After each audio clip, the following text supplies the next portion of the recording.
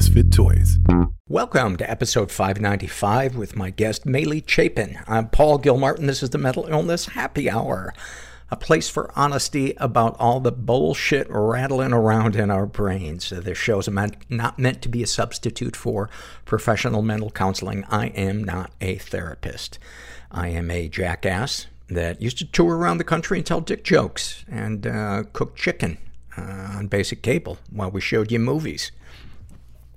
I got an email from a listener who had some concerns about a recent guest that we had. And they write, I'm writing with concerns that this episode had some red flags of junk health science. A chiropractor making medical or scientific claims based on their own informal, quote, research, claims that they know information that the current medical or scientific field does not, or that is not widely known by others. Claims they utilize known technology in ways that were previously untapped by the current medical or scientific field, using their own personal anecdotal experience as evidence to prescribe generalized health protocols for everyone else, and claiming eating organic foods will heal you, and selling an expensive supplement claiming it will heal you. So, thank you for chiming in. That was sent to me by a listener named KB. And if one of the things when I set out to do this podcast was to not be people's solution or people's answer, but for it to be a community of open discussions and places where people could share their stories. So there you have that. I was so fucking angry today. And this is where being in a support group really, really helps. I've without going into too much detail, a lot of political anger. As you know, there's the hearings on the January 6th things, and they're being carried live by all networks except one. And I had so much anger at that one network because in my mind, it's adding to the divisiveness. It's hiding the truth. It's propagating what will, in my mind, certainly be a civil war. I'll be at the back of the bread line. I'll be dying of thirst. I'll have to drink out of a puddle, and then I'll be, have uncontrollable diarrhea in line for the bread. And when I get there, it'll just be a crust and it'll be mold, on and on and on and on and on. And it is not for a recovering addict or alcoholic. Resentment is not something that is safe to hold on to. And so I called somebody from my support group and I got his voicemail, and I just kind of laid it out on there because I needed it to get off my chest, not at him, just in general. I just said, hey man, here's what's going on. I got this fucking resentment. And I felt better afterwards because one of the things that I've learned in the support group is to let go of the things that I can't control. Doesn't mean I can't care about them. Doesn't mean that I shouldn't fight in the ways that I can fight. But, go into that dark place in my head of thinking that I know how everything is supposed to be, and if people don't act the way I want them to, then, I wish harm on them or, etc. And I felt better after I did that. And that is a nice feeling because 99% of the time, I'm a really fucking calm person that wishes people well. And since I've gotten sober, resentment is a strange feeling to me, whereas it used to be like water to a fish for me. I was so filled with resentment, I didn't even know I was resentful. But just another of the 1,000 reasons why I'm such a huge fan of support groups. All right, let's read some surveys. This is from the Voice in Your Head survey filled out by a woman who calls herself Doom and Gloom on a Lovely Afternoon. What are some of the things you tell yourself about yourself? That people only enjoy me before they get to know the real me. That I'm fundamentally unlovable and irredeemably flawed. It is. That is, you just described 90% of our experience as being a human being. I don't know, maybe I'm overestimating that, but maybe 90% of the people that listen to this podcast, you've just described our inner lives. So thank you for that. This is from the Struggle in a Sentence survey filled out by a woman who calls herself the hypocritical therapist. And about her depression, she writes, "What is the point if we all die in the end?" About her anxiety, "If I don't keep moving, I will start crying, and that's not an option." About her alcoholism and drug addiction, when your best friend tries to kill you. About her codependency, "Love me, please love me, I have no value if you don't love me." Oh, this one's so dark. About being a sex crime victim, "At least someone thinks I'm pretty." About being an abuser, "How could I do that? How did I become a monster at 12? And about impulsive sexual encounters. "Before I do it, I need this. I need the rush. It isn't that big of a deal. At least I'm not relapsing." After the encounter, showers for 2 hours trying to get clean. Self-harms because I'm a disgusting slut and deserve to be punished. Snapshot from her life. Was it rape? Was it assault? Am I dramatic? I am the sickest person who exists.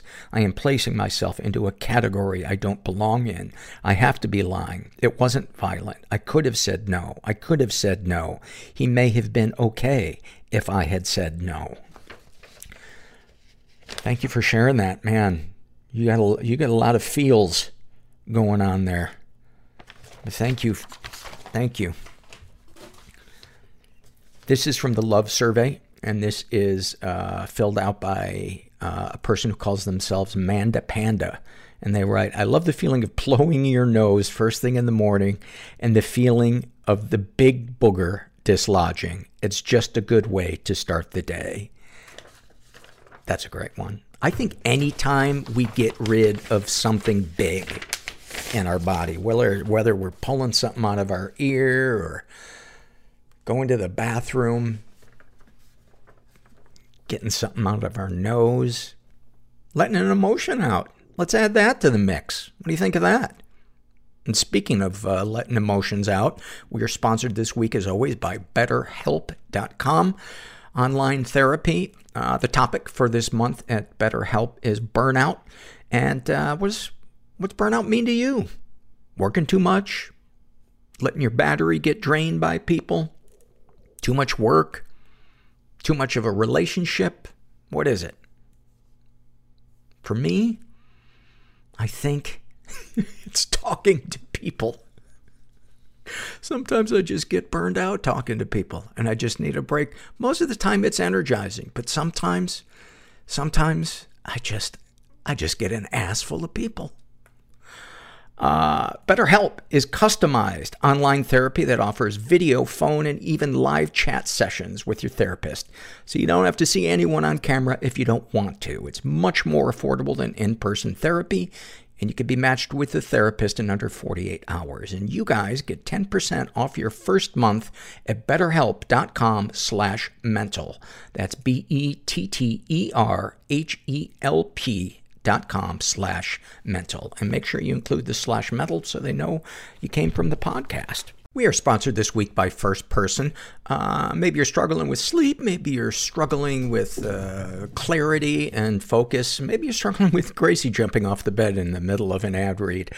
First Person has a variety of supplements that can help your brain health. First Person uses 100% grain-free organic mushrooms as well as a highly curated blend of nutraceuticals sourced from best-in-class vendors. I personally use their Sunbeam, which helps with clarity and focus. That way I don't forget where I'm standing and what I'm talking about. So start improving your brain health and cognition with First Person. Get 15% off your first order by going to getfirstperson.com and use the offer code MENTAL. That's GETFIRSTPERSON.com. Offer code MENTAL for 15% off your first order. Getfirstperson.com, code MENTAL.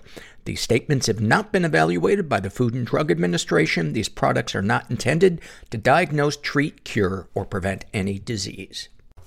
And then finally, this is a struggle in a sentence survey filled out by a woman who calls herself, it's her again, gloom and doom on a lovely afternoon. About her sex addiction. She writes, why does the pursuit of a sexual conquest feel so life-affirming, yet afterwards I am repulsed by myself and the other person? About having borderline personality disorder. I can't determine if I am the victim or the monster in this shitty horror movie. And then a snapshot from her life. Ooh, this asshole is always trying to flirt with me. How rude and unprofessional. Me describing to a coworker someone I had sent nudes to several months ago when I was bored. Your fear of death is your love of life in reverse. I'm a kinky person. I didn't want to be I'm ashamed. a sexual being. Deeply ashamed. You are I want to live. fucking depressed. But how? I can't do this anymore. I will be uncomfortable, so you will be comfortable. Is life just a series of perpetual losses? You're not depressed. We're black. There is no real chance for intimacy We don't do that. without risking being hurt. Push it all down. You can't go around it. Ireland, we don't do mental health talk. Through is the only path. No one is ever alone. There's somebody else out there Don't forget experiencing the same thing as you. that the places you feel most broken now You just gotta look for them. will one day be your greatest strength. And when you find them, it's a great feeling. And I'm suddenly feeling horrible about making that joke, but that's how far I will go to get a laugh because I am empty inside. You're in the right place. I am here with Meyli Chapin, who is a terror attack survivor. I think that's the first time I've said that on the podcast. Yeah, it's not a very usual one. I don't know very many others, which is good, I guess, right? We it's not something I'd wish on anybody. So before we get to that, tell me a bit about yourself, where you were raised, kind of, your view of the world and yourself before this event.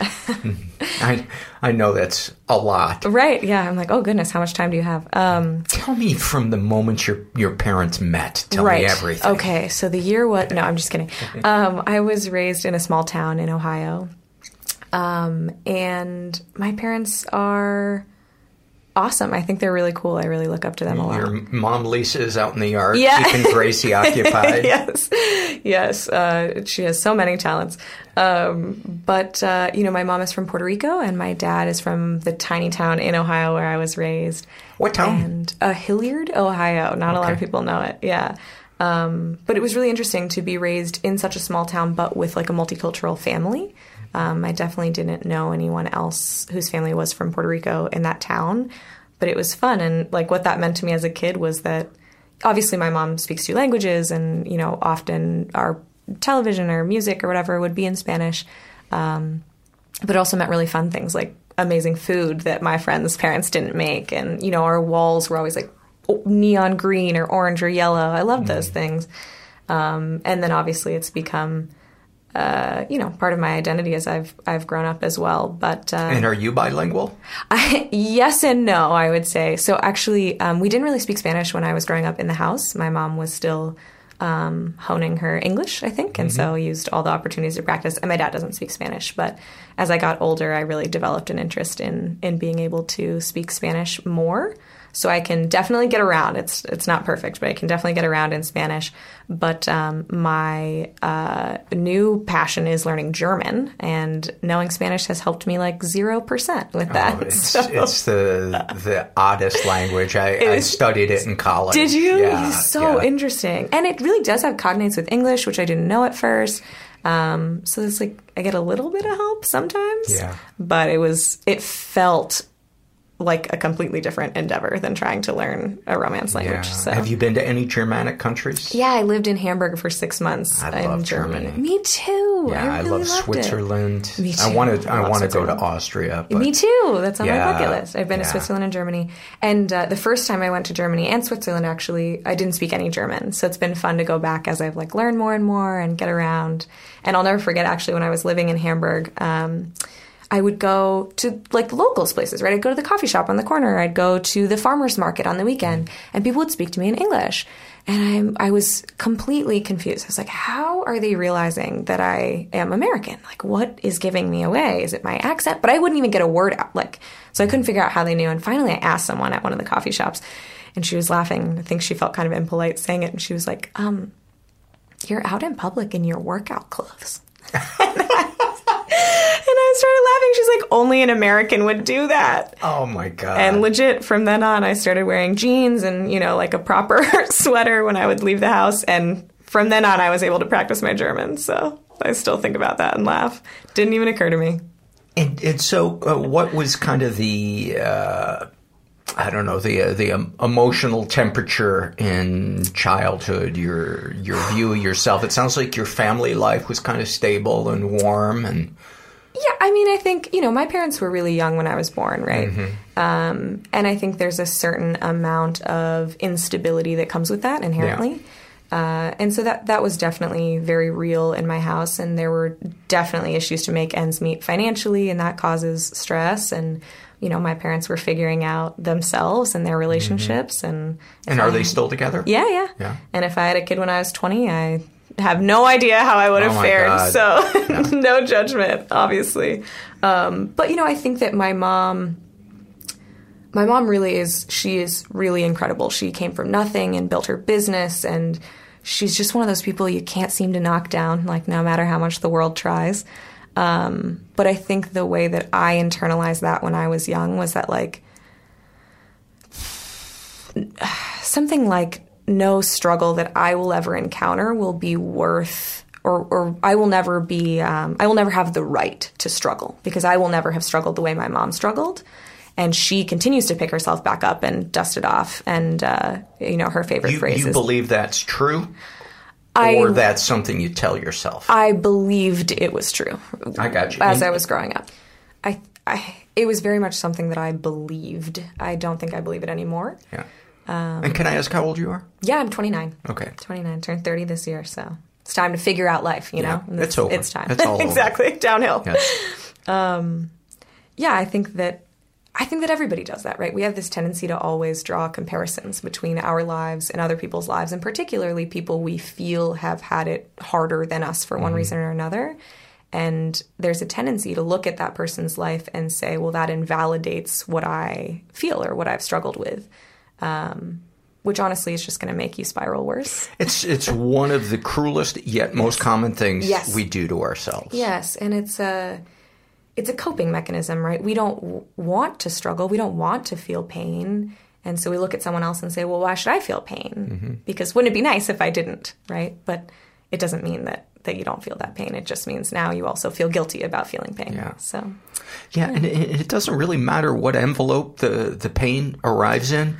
Absolutely. It's pain. Yeah. It's struggle. Yeah. And, we don't compare what mail the neighbors get. Exactly. And I'm talking literal mail, yet for some reason we do that to ourselves. And I think, right, I always try to talk people into drawing the comparison to physical ailments because it helps you remove those odd sort of mental coping mechanisms that we have, right? And if you broke your leg skiing and I broke my leg because I tripped walking the dog, it doesn't mean my leg is less broken than yours. It means you're an idiot. Yeah, exactly. I'm just an idiot. Yeah, the other person's full of fun and they have money. And I'm boring and lame, but I still have a broken leg. That's exactly. Right. But yeah, it's like, so there's no point in comparing because the pain is real. So it doesn't matter how you got there. It just matters that you are there. And the first step to getting better is probably being able to say, my leg is broken. Right. So what were some of the issues growing up that you dealt with? Yeah. How would I answer that as honestly as I possibly can? I would say that I lived in a relatively high conflict house in that my parents are both very loud. And so disagreements were, the whole neighborhood was going to know if my parents were having a disagreement. So I have a tendency still today to be like super conflict avoidant, right? I definitely prefer to be the great compromiser, the people pleaser, keep everything, steady and stable, keep everybody happy, and then maybe we'll never have a conflict, and wouldn't that be wonderful? If I can just be everything to everybody, I'll be okay. Right. How is that too much to take on? Exactly. How's that going to break badly? Yeah, and there's a quote in the intro of your podcast that says, "Let me be uncomfortable so you can be comfortable," and I think that is very much the role that I took on. But I balanced it by being very rebellious, which is interesting, right? So I'd go to school and I'd get perfect grades and perfect homework, and I was valedictorian, and, you know, I made sure everything looked right on paper. And I think that I would see that still didn't resolve conflict, right? It was like, no matter how perfect I was, there was still conflict in my home. And so then I would spin out the other direction and, you know, sneak out or, you know, break laws or drink or whatever, right? And I think those were very much cries for attention. But yeah, I tried them both. Neither one seemed to reduce the conflict in my house. So, yeah. And, you know, to circle back to how we thought about mental health in my house, I think,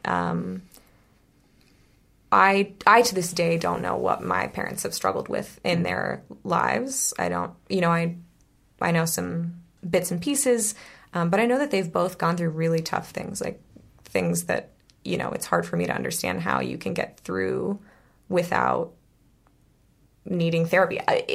Had I been in their shoes, I would have needed a lot of therapy, I guess is my point. And those were not things that were talked about. The internal struggles were not talked about, and the answer, sort of the resounding motto in the house was definitely like, you know, get over it. Like, someone has it worse.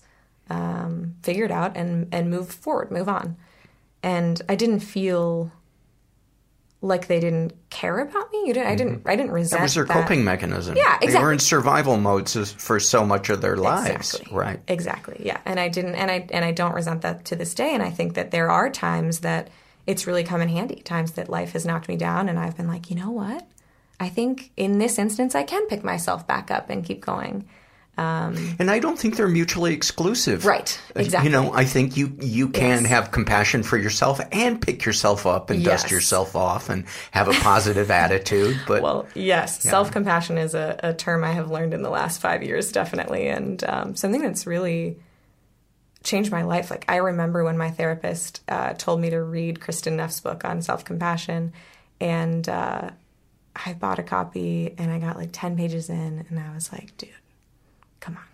This is so fluffy. Like, nobody needs this. This is nonsense. This doesn't make any sense. You can't be kind to yourself. I literally thought that was like an oxymoron. Like, self-compassion is an oxymoron. And now it is something I literally work on every day. Every day I try to be kinder to myself. And even saying it sounds fluffy, and I don't care because it works and it makes my life better. I still, you know, when I talk about self-love, there's a little tiny eye roll inside me that's like, oh, yeah, why don't you go hold on to some crystals and release your buttocks into the earth? Exactly. It's exactly how I feel. There's like a cringe inside, which, you know, maybe when we really peak, when we are crushing self-compassion, there will no longer be any part of us that feels uncomfortable talking about what's that? Will you let me know when that day arrives? So it's a hypothetical, you know. It's enlightenment, maybe. I don't know. But yeah.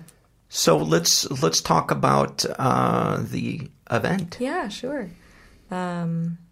What do you want to know? Tell me what you remember from that day, or whatever was leading up to it. Yeah, I know that for some folks, they don't remember big portions of the traumatic events in their lives, but I think I could pretty much tell you every minute of those 17 hours. So I was in Nairobi, Kenya. I was there on a business trip. I was doing some research for Google, who was my employer at the time. And I was in a very nice 5-star hotel where they put me up. And, you know, I had been told that there is a latent but credible threat of terrorism in Kenya. And this was what year? 2019. Okay. Early 2019. And, you know, I knew vaguely of the mall. I did not know at that time about the attack there on the school. And I really, even still, I really thought of those kinds of incidents as concentrated in the Middle East. And it's naive even to think like, you know, even 9/11 didn't make terrorism feel real enough in my life, right? That's on U.S. soil. And even still, I think, well, I'm in Nairobi, Kenya. There's no danger to me, right? Because we all think we're immortal when we're 26. And yeah, so I let that roll right off my shoulder. I really underestimated, I think, the potential danger of being there. Not that, as I know now, you know, it's not that I could have done anything differently to change it, but that's where I don't know. I think you could have. To stop the terrorists? Yeah, I do. It's honestly, if I just tried a little harder. I think if you had tried harder, and I think deep down if you had been a better person inside. It's a good point. Yes. Oh my God, how did you know? This is the thing, exactly. Yes, if I had just, but I wasn't a good person, you know, I wasn't good enough. So. Well, terrible things happen to terrible people. I know, exactly. So there I was.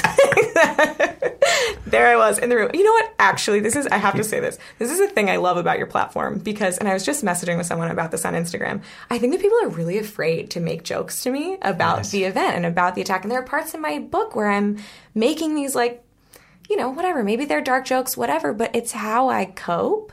And I feel weird that people feel like they can't make jokes to me, right? Yeah. There's never been anything else in my life that people weren't willing to be sarcastic about.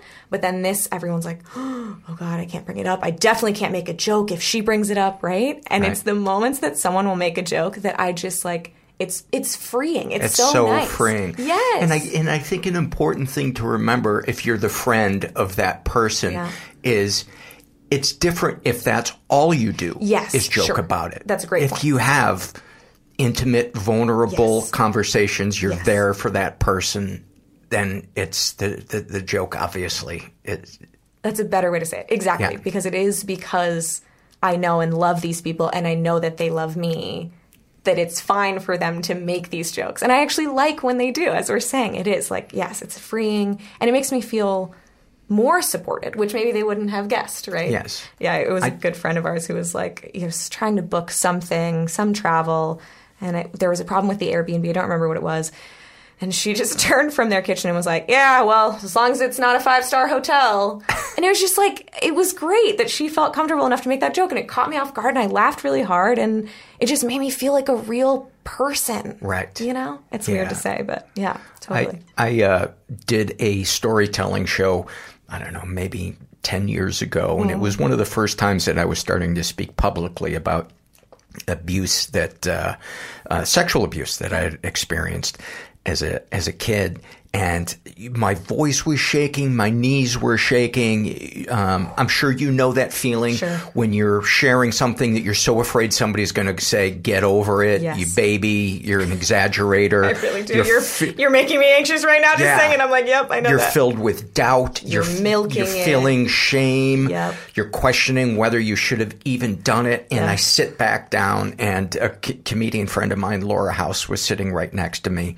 And she looks at me and she leans in and she goes, gross. And I laughed so hard. Right? So hard. And it's this sense that if it was anything else in your life, she would have made that joke. Right. And so the fact that she can still make it, because this is just as valid a part of your life. Right. And you're choosing to talk about it. So it's okay. Yeah. Right? Yeah. It's okay to joke about it. Yeah. Go ahead. Sorry about that. So anyway, back to the serious stuff. So I was in my hotel room in Nairobi. I was on the 3rd floor. And I was really jet lagged. So it was like 3 p.m. and I was going to take a nap and meet back up with, I was the only person from Google who was there, but there were some external partners who were part of the research team. So I was going to meet back up with them for dinner. And it literally, I don't know if you ever feel like this about your life, but there are these moments that look more like a movie scene, even in my head, than like my life. It feels like that when I see it today.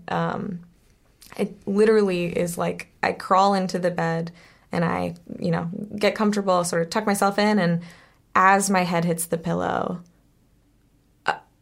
I know now that what happened was an explosion went off.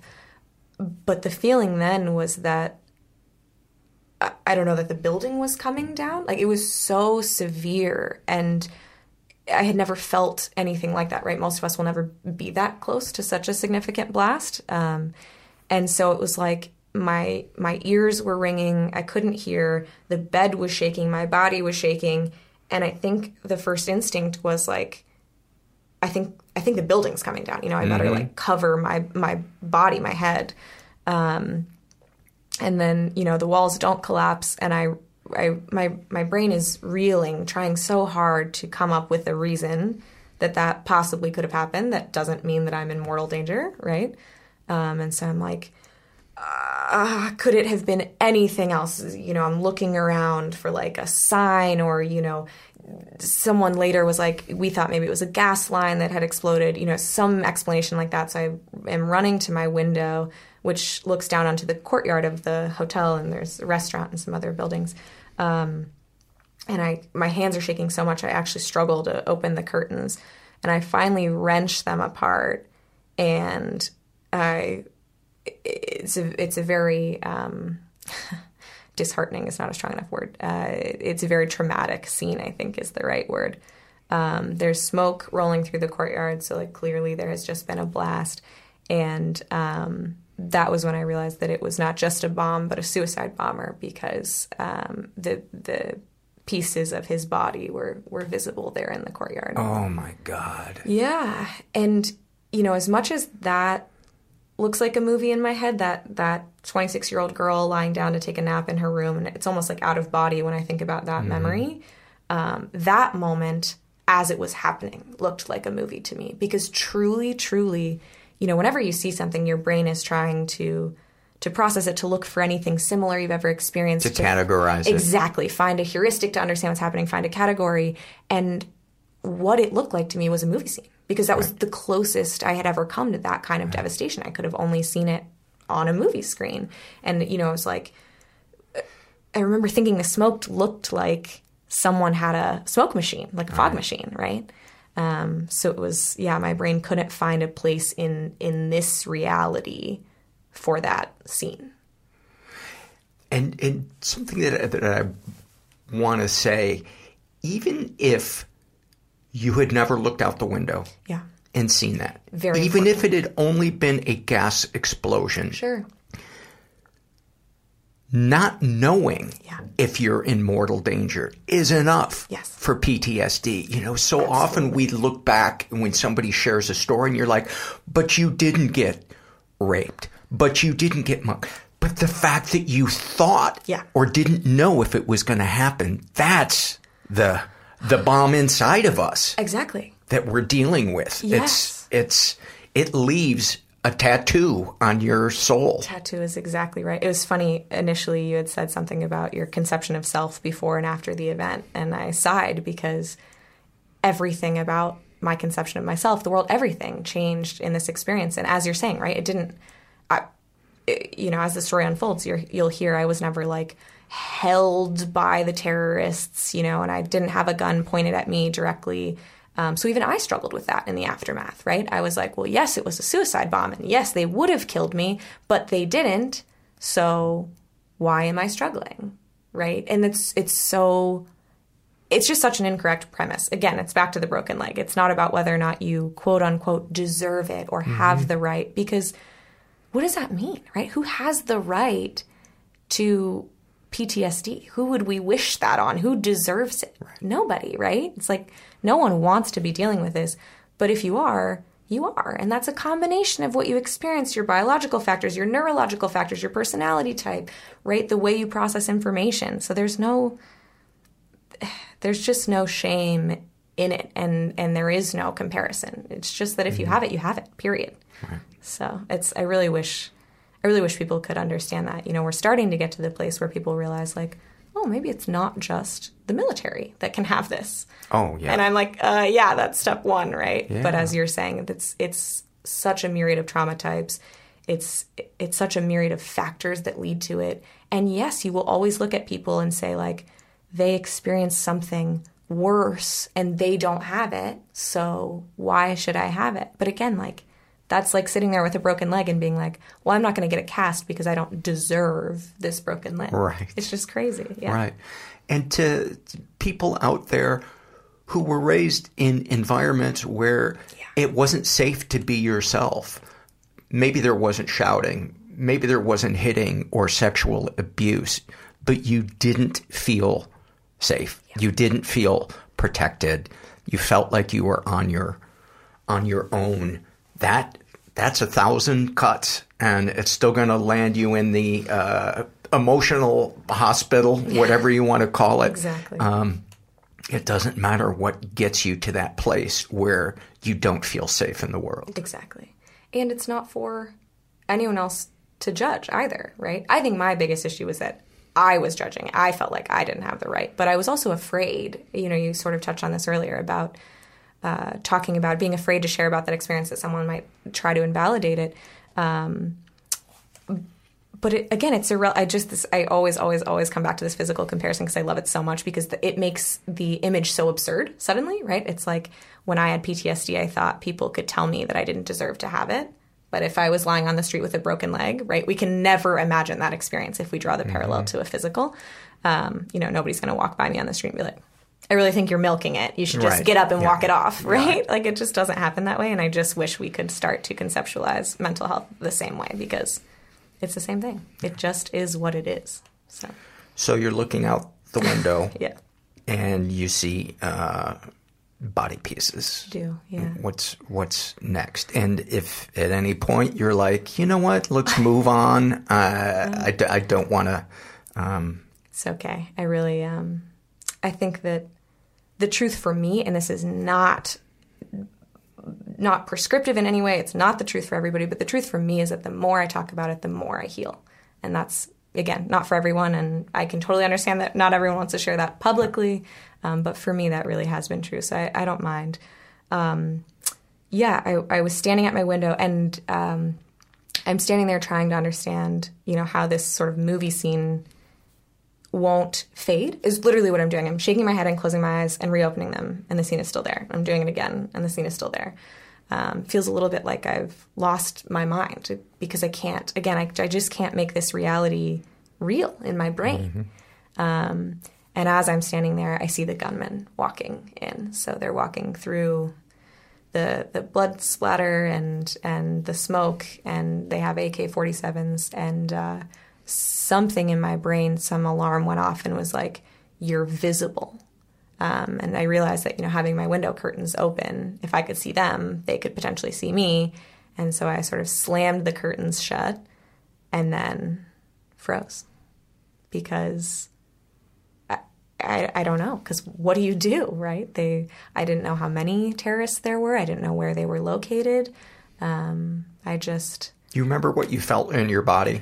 Yeah, oh yeah, I sure do. I can feel a tingle of it now. Yes, I literally remember having the thought, I'm having a heart attack. Like, I'm actually going to die. Before any terrorists arrive at my room at all, I'm going to die because my heart is pounding so hard it's physically painful, like it hurts. So I remember my heart is slamming, and I could not breathe. I say it felt like there was a vice grip on my lungs, and I mean that so literally. I wasn't moving. I was literally frozen to the spot, and I couldn't breathe, and my heart is just slamming so much it hurts. And that was the thought, was like, my heart is going to explode. This must be how it feels. But I...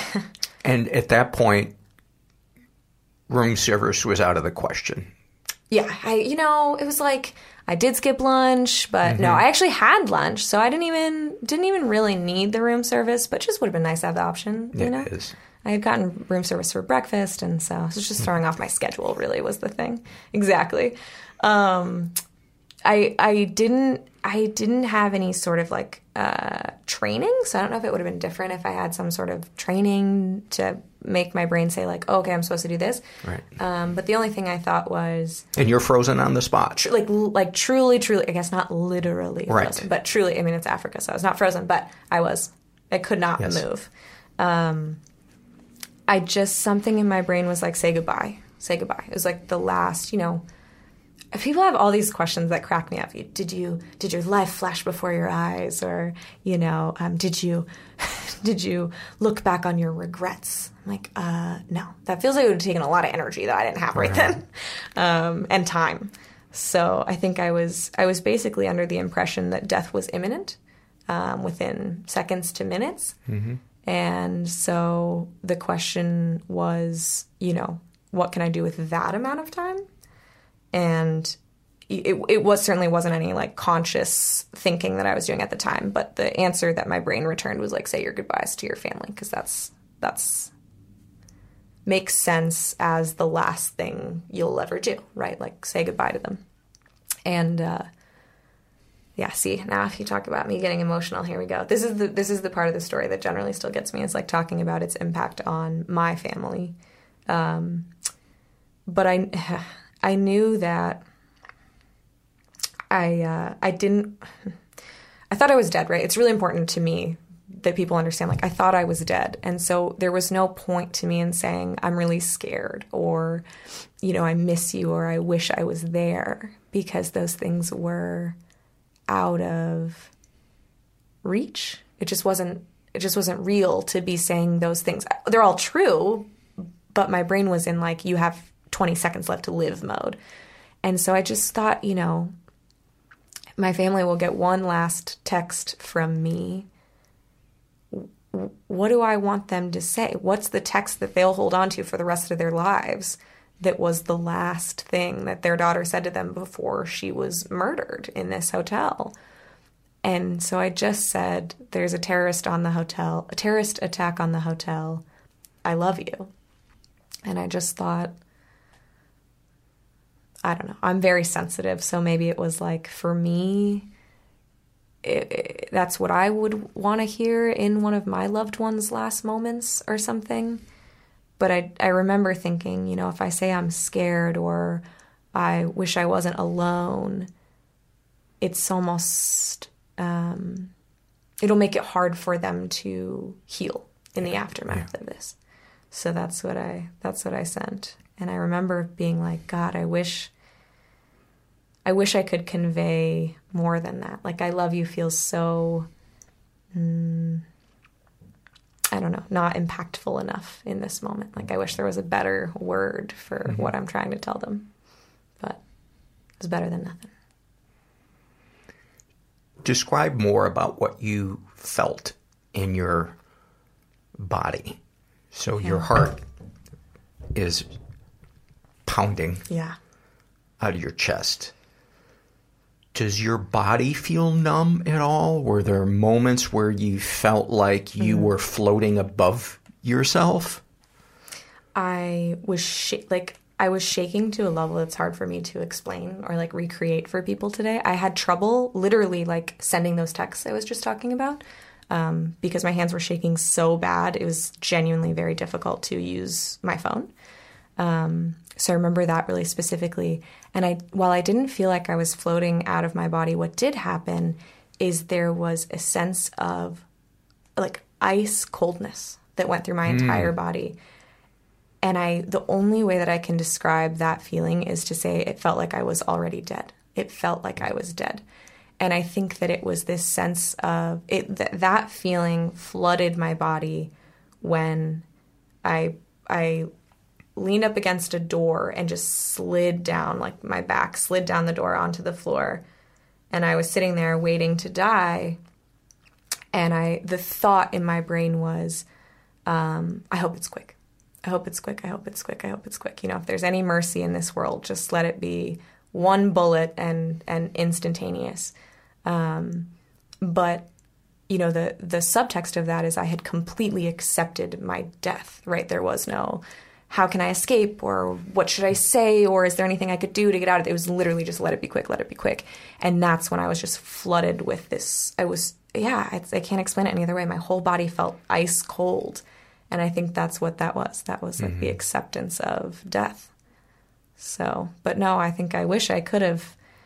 I'm surprised that there was no dissociation, because I think it would have been helpful in that moment to pull myself out of there a little bit. But no, I always felt very much in my body and in a real bind. So. And so what's next? Yeah. I imagine you checked that the door was locked. I did, yes. Good guess.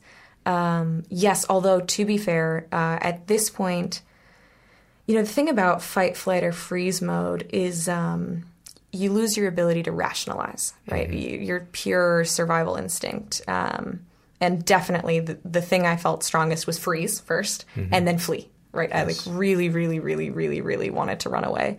But I could hear the gunshots and the explosions going off. And so it was like... I can't imagine. Yeah, like no direction is safe. Yeah. Yeah, I hope not. Truly, like when people say that, I'm like, that's good.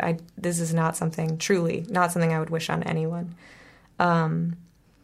So I made a call. I called, Google has like an emergency hotline, and I called that line, and they are the ones the woman who answered the phone, Melissa, was my rational thought process, which I desperately, desperately needed. And so she was literally just in my ear saying, did you check that the door is locked?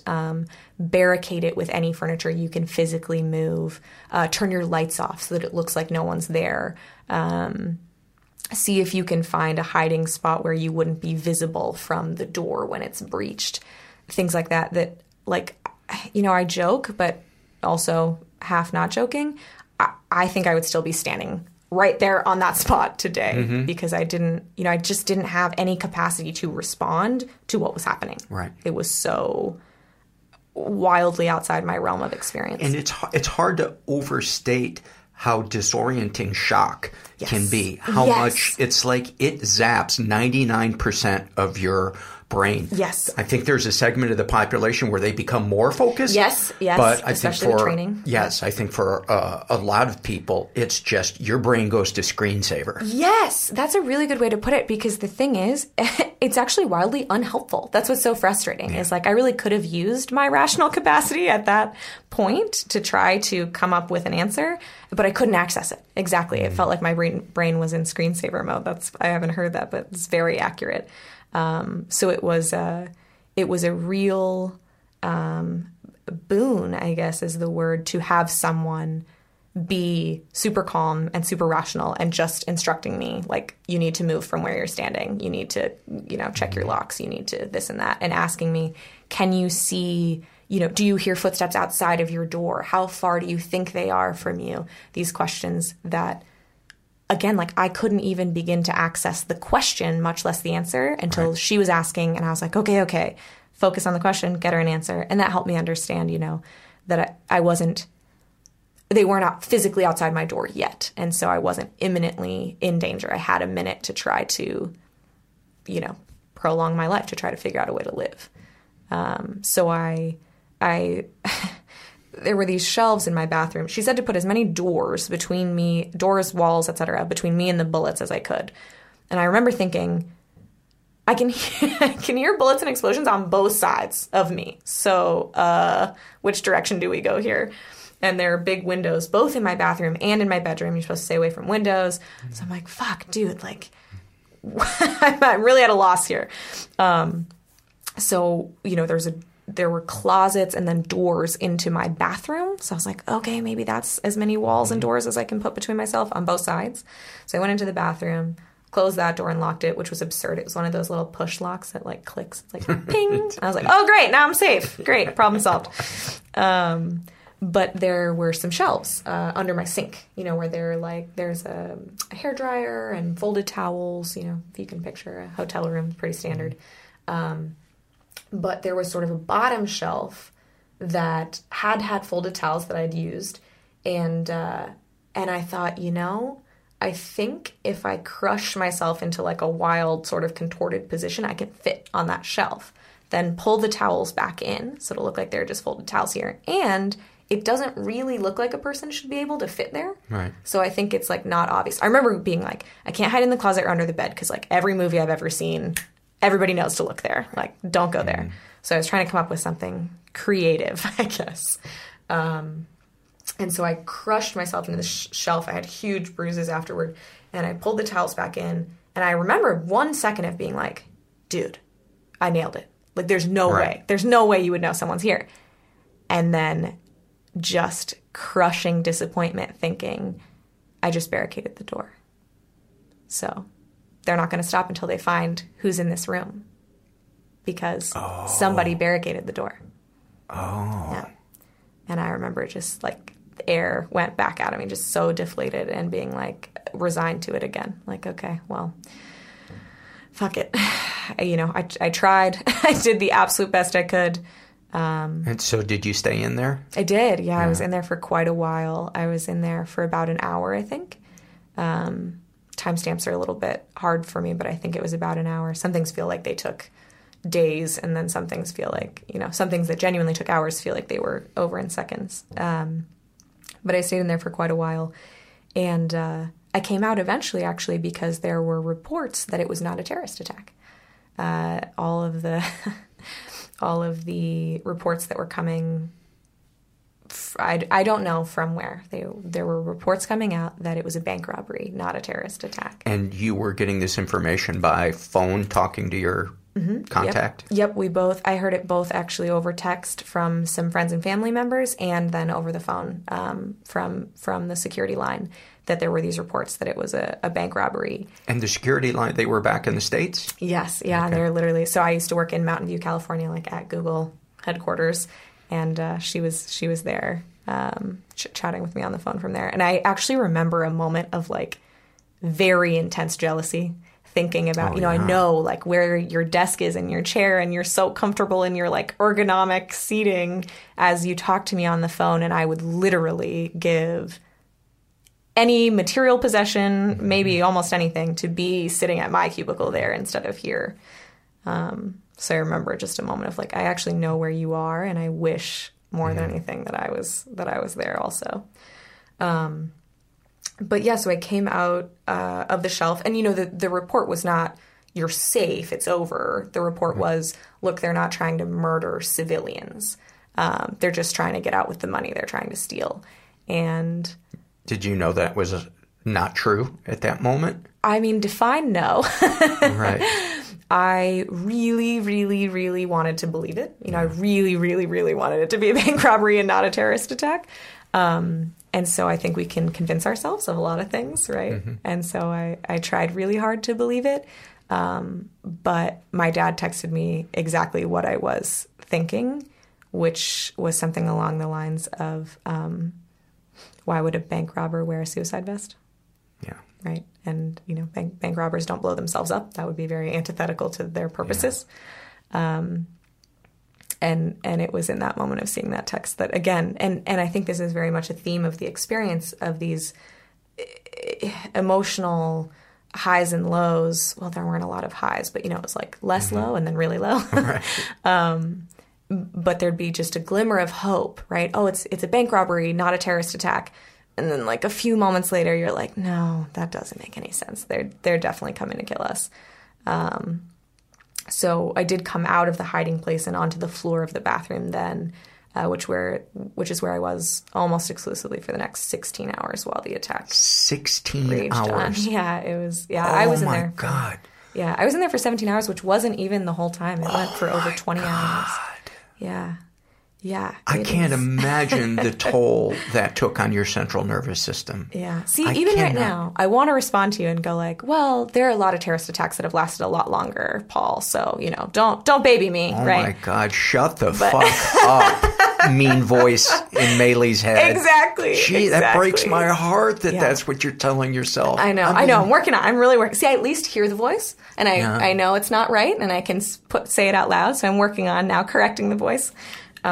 Yes, I think that objectively, you're exactly right. It is hard to put into words the toll that it took on my nervous system, on my ability to think. I mean, by the end, it was like difficult to send a text. It was difficult to string a thought together and type it out and send it to my family. And I think it started to feel like, this is a weird way to put it, but it started to feel like hope was too expensive for me. Like I couldn't afford any more hope because I went through so many heartbreaks in those 17 hours of like the hope being taken away and then a little bit of hope back and the hope being taken away. And it just started to feel like hope wasn't worth it anymore. Like no more energy can be diverted to hope because it will be taken away again. So just stop trying to find it. you know. It's like a microcosm of the misanthrope or the curmudgeon who just doesn't want to be hurt again, and so they adopt a cynical attitude. Their life becomes small. Yes. They cut people off or push them away. Yes.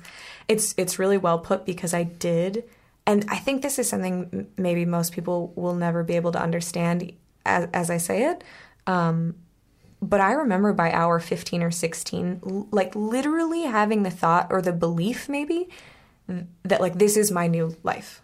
Like, I don't know. The gunshots will go on forever. The explosions will go on forever. Like, this is how I live now. And by the end, I was catching these.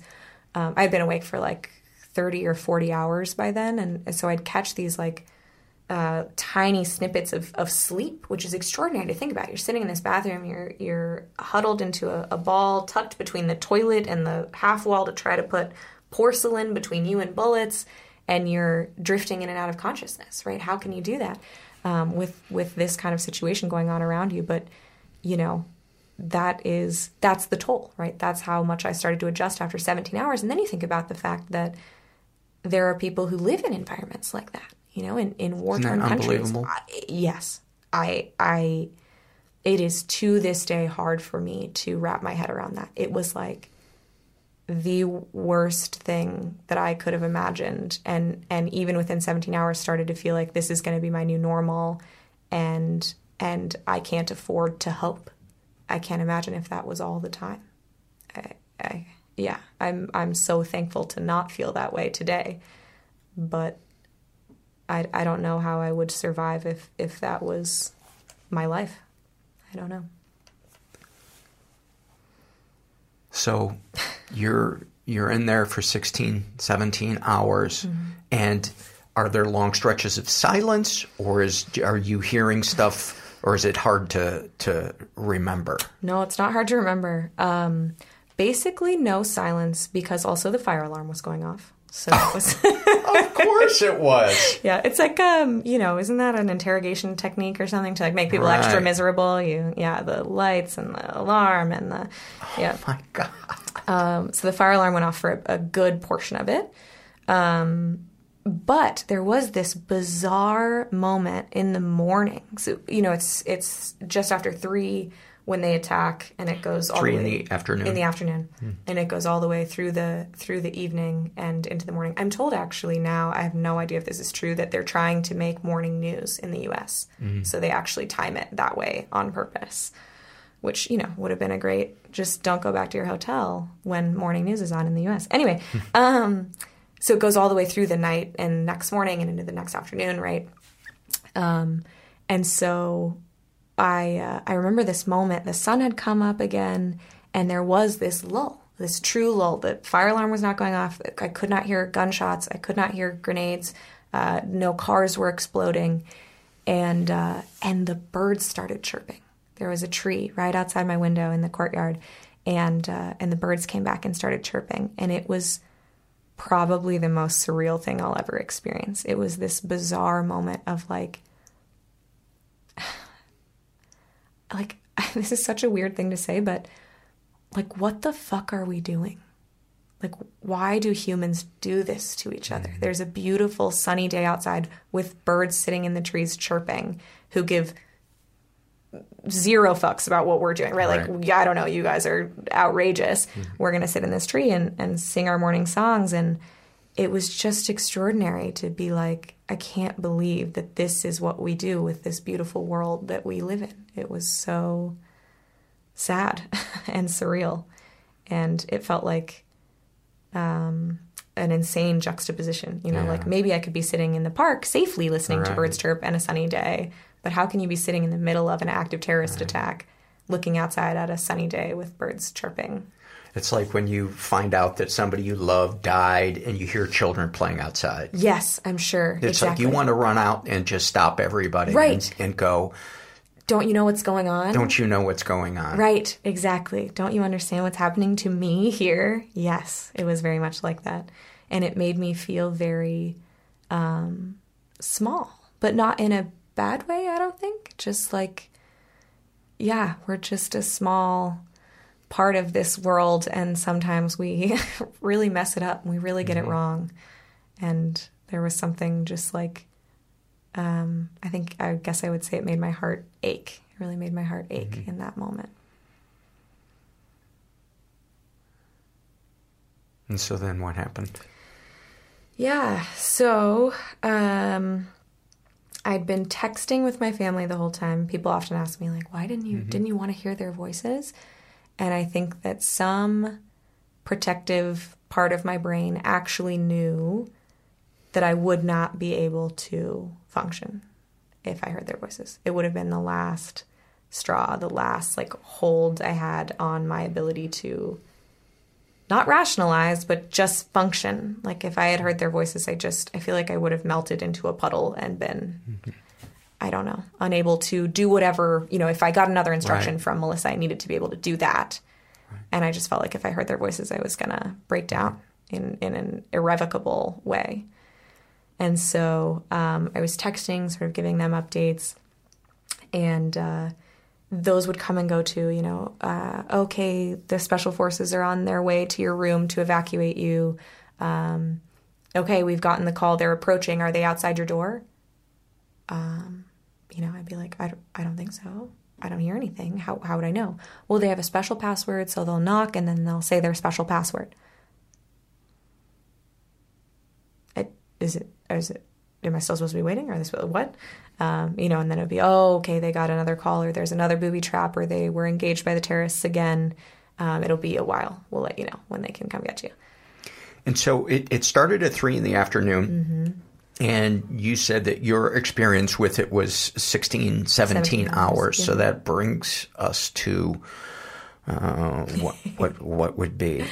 At like 7 a.m. basically. Okay, 7 a.m. And it lasted until you said the afternoon of the next day. Yes. So what ended it for you at that 17 hours, and what was continuing to happen until the afternoon? Yeah. So the really crazy part about this story, but probably my favorite part about this story is so I guess it's important. Maybe it's not important, but it feels important to say I really didn't know anything about special forces before this. I don't know, like maybe what I had seen in the movies. But I know now that there was a man from the British SAS, which is like an elite special forces unit in the UK, who, was in the area and literally decided to come rescue everybody. Like he ran in with his like basic equipment that he could grab and was like, I'm going to go respond to this situation. And he started going through it was like sort of a system of buildings, and he started going through them and clearing them. So there are all these photos of him, physically pulling people out, and he started engaging the terrorists and leading the actions against the terrorists because he not only responded, but he was the only one. He led the response. So he really did save our lives that day, which is incredible. Like, how do you think about one guy saving over 700 people who were in that complex? But that is really what swung the experience. So, Westgate Mall lasted days. And I think our experience also would have lasted for days. Right. And that was the coinciding event with the hotel. The Westgate Mall? Yes. Oh, no, Westgate Mall was several years beforehand. Oh, yep, okay. Sorry. Was an event led by this same extremist group against civilians in Nairobi. I watched a documentary on that. Yeah, it was chilling. Yes. Chilling. Exactly. So same group, new target a few years later is this hotel complex. Yep. And this is such a fucked up thing to have to say in our world. I get my terrorist events mixed up. Yep. Exactly. So do I. Or certainly, before this, I certainly did. And I feel the same way. Like, how could I not have even known? And this same group also attacked a school in Nairobi, which I didn't even know until afterward. And then, there's the hotel in Mumbai, like different group, but similar circumstances. And in Mali, and I know about them now, but had no idea and certainly would have confused them at that time. So my point is just that the reason this didn't go on for days is because this guy didn't let it. So he, as I was hiding in my room, he was working through the complex, clearing the buildings and engaging the terrorists. And ultimately, he was the one who, what's a nice word for this? Neutralized them, killed the terrorists. And so that's what was happening. So he had killed the first 2 terrorists who were above me with the hostages that were up there, and the terrorists were in the gym, which was the very top floor, 2 of them. Mm-hmm. And then there were 2 left, but I don't really know what happened. I guess the understanding was that I think a miscommunication happened somewhere where people were under the impression that all the terrorists were dead. Mm-hmm. And so they were able to come in and extract the Americans. So I was extracted by like large American dudes in bulletproof vests who like knocked on my door and were like, "Hey, Meyli, we're here to extract you," which was wild after listening to gunshots and explosions for 17 hours. And you said, "Motherfucker, I have do not disturb." You could have called first, honestly. What did that feel like in that moment? Oof. When I imagine when they said your name, that probably meant a lot. It really did. And it's funny because actually what I remember is that the person who was on the phone with me, so on the Google security hotline, they change their shift every 8 hours. So I actually spoke to 3 different people. So by then I was on the phone with a different person, a guy by the end. And he was like really stern on the phone. He's like, "I don't care that they're saying your name. I don't care that they have American accents. They need to prove their credentials. Like, don't open your door for anyone. I don't care who it is." And I didn't know then what I know now, which is that in many of these terrorist events, either one of the terrorists will have a Western accent, mm-hmm. or they will force a hostage to ask for you in an American accent or whatever, mm-hmm. makes the person inside the room feel safe, so that you open your door so that they can kill you. So he was absolutely right to be telling me that, but I was so done being there that I was like, yeah, I got it, and I hung up and just threw the door open. How did I feel in that moment? I don't think there's a word for it. Like, I think of words like exuberant or, joyous, and they sound so hollow compared to what I felt. It's literally like, these strangers are here to give you your life back, everything, your people that you love, a Sunday morning sitting in a park listening to the birds chirp. Mm-hmm. Everything that you experience from this day forward is because these type of people gave it back to you, and you don't know them. And so how bizarre that they're here to do that for you. So it was the best experience of my life. I always joke that I think a lot of people are like, "My wedding was the best day of my life." And I'm always like, my wedding doesn't even come close. Great day. Awesome day. Right. Love my husband. He's the bomb. But this was better. So, and there actually was a hilarious moment just before I opened the door that we make a lot of jokes about this in my house. The wonderful gentleman on the phone was trying really hard to get them to identify themselves. And so I'm like, I'm supposed to ask you who you're with, because I don't know how to ask this question. The guys outside the door go, "Don't worry about it." And I was like, so you are terrorists? Like, what the hell? What do you mean, don't worry about it? Right.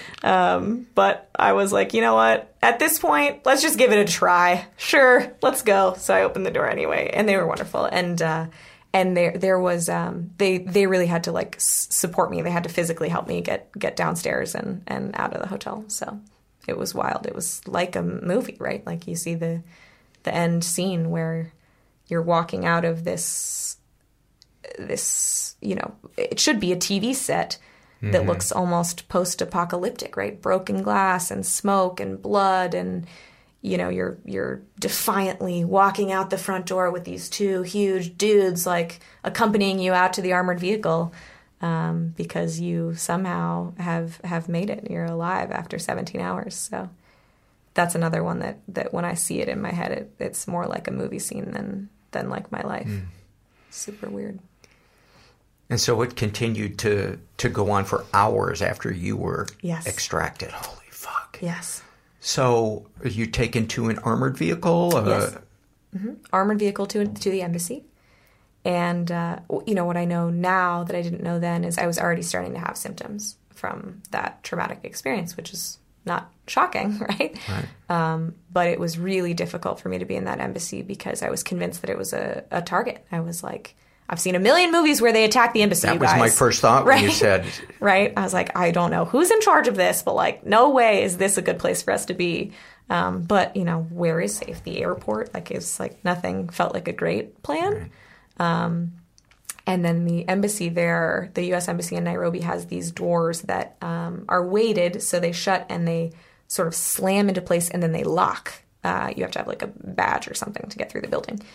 And I was like, I think I might have been more on edge in the embassy than I even was in the hotel. It was like constantly all around me, something was slamming and I was like jumping and I'd turn and look everywhere because I was just waiting. I wasn't wondering if the terrorists were going to attack the embassy. I was waiting for the new attack to begin. And those noises were just grating on what was already a completely frayed nervous system at that point. So it was tough to be in there. But I was safe. So that's the physically safe. And that's what really mattered. So it was a good stop ultimately. So what was next? I went to the airport and got on a plane, went through Germany and back to the U.S.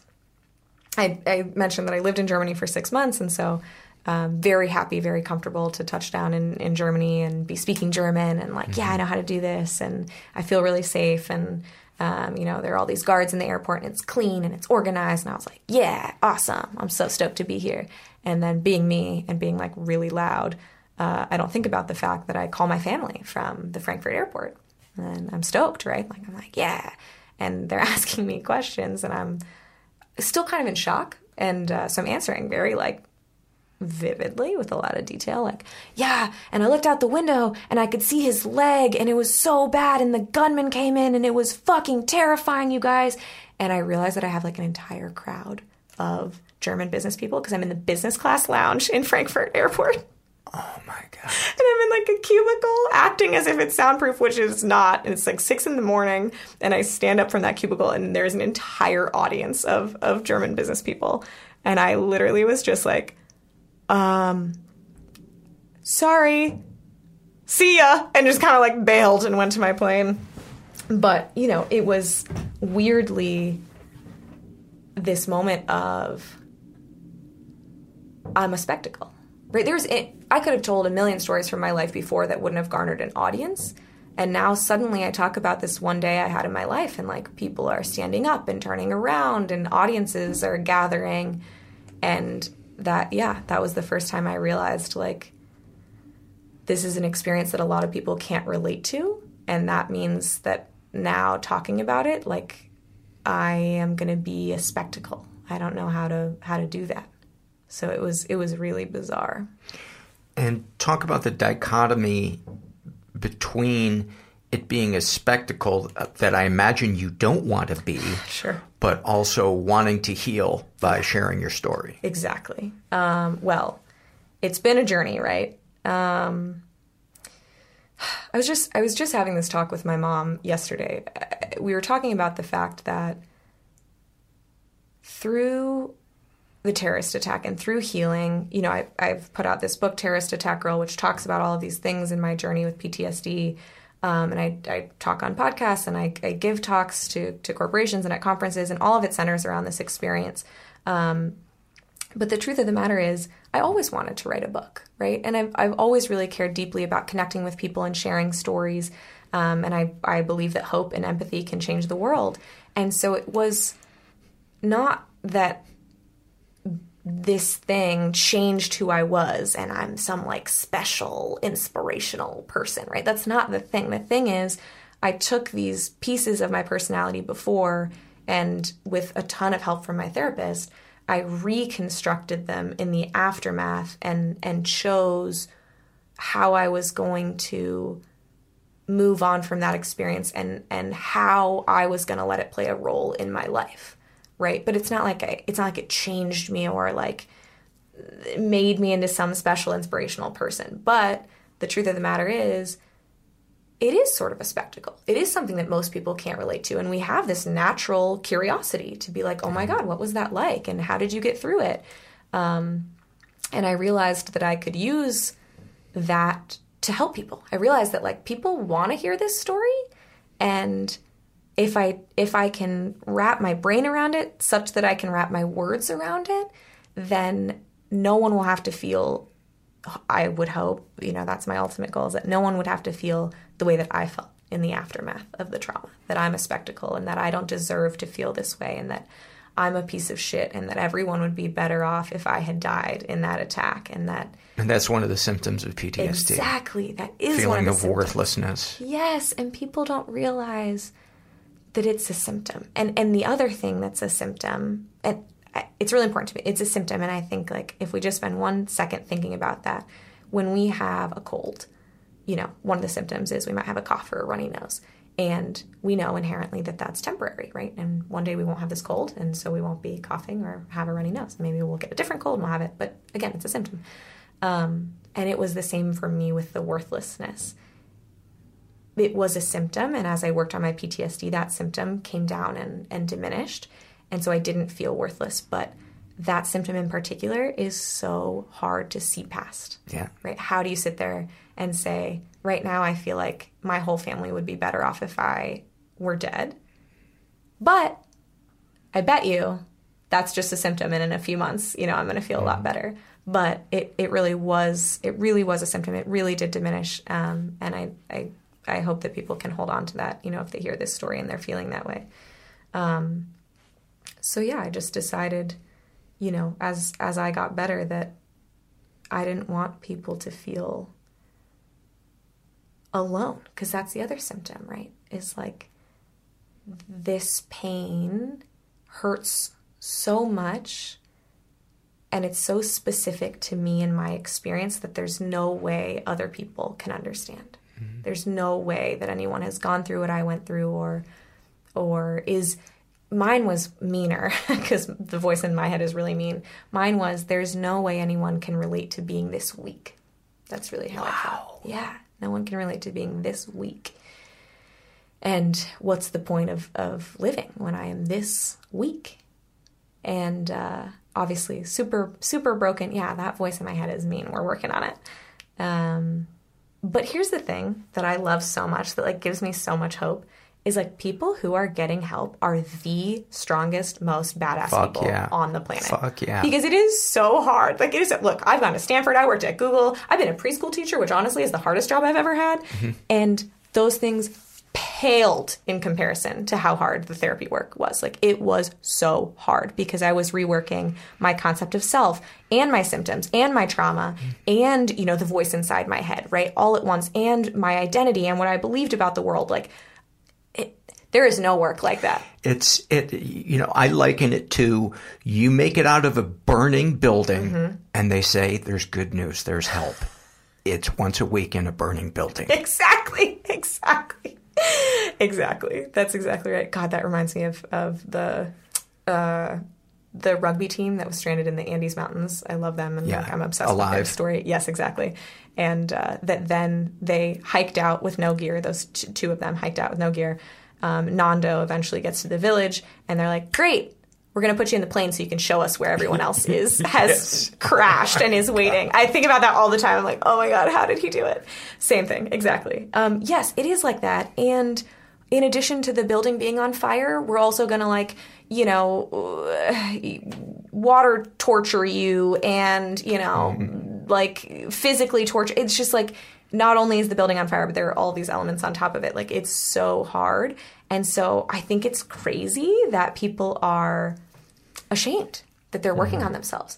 I'm like, dude, I want to be out there with a sign that is like, ask my therapist how much work I did. Like, I am so proud of it. My PTSD graph is hanging above my desk. I think the people who are out there working on themselves are like, hat off to them. I think we should all be wearing like merch that is like, I'm a badass, because it is hard. Talk about the PTSD graph. Yeah. Oh my God, my most prized possession. I'm like, Stanford degree. Let's talk about my PTSD graph. So there is a clinically validated test called the PCL-5 that will sort of track your symptoms over time. It's a questionnaire, 20 questions. And I will never forget the first time my therapist gave me that questionnaire, and it was like someone opened my brain and looked inside of it. Like it's like someone knows your deepest, darkest feelings and is like, sorry, would you maybe say you're feeling this? And you're like, I feel that so much. I feel all of that.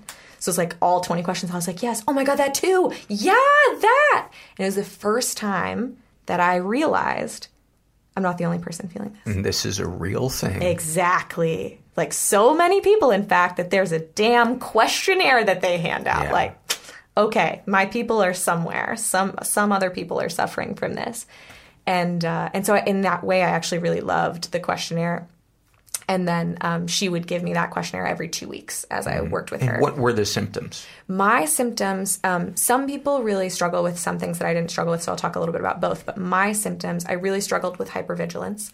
So I was on edge all the time. Like if I was in a restaurant, I had to be near the exit facing it, and I literally had trouble tracking the conversation because I'd be like, how long till the gunman walk in? Which entrance will they use? What's the safest exit? How do I cover my head? Can I flip the table to like block the gunshots to get out? Right, all the time, anywhere that I was.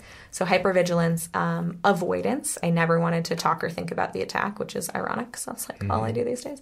I really struggled with panic attacks. So I had never had them before in my life. And then a fire alarm would go off and I would have a panic attack. My God. I can't imagine what that fucking felt like.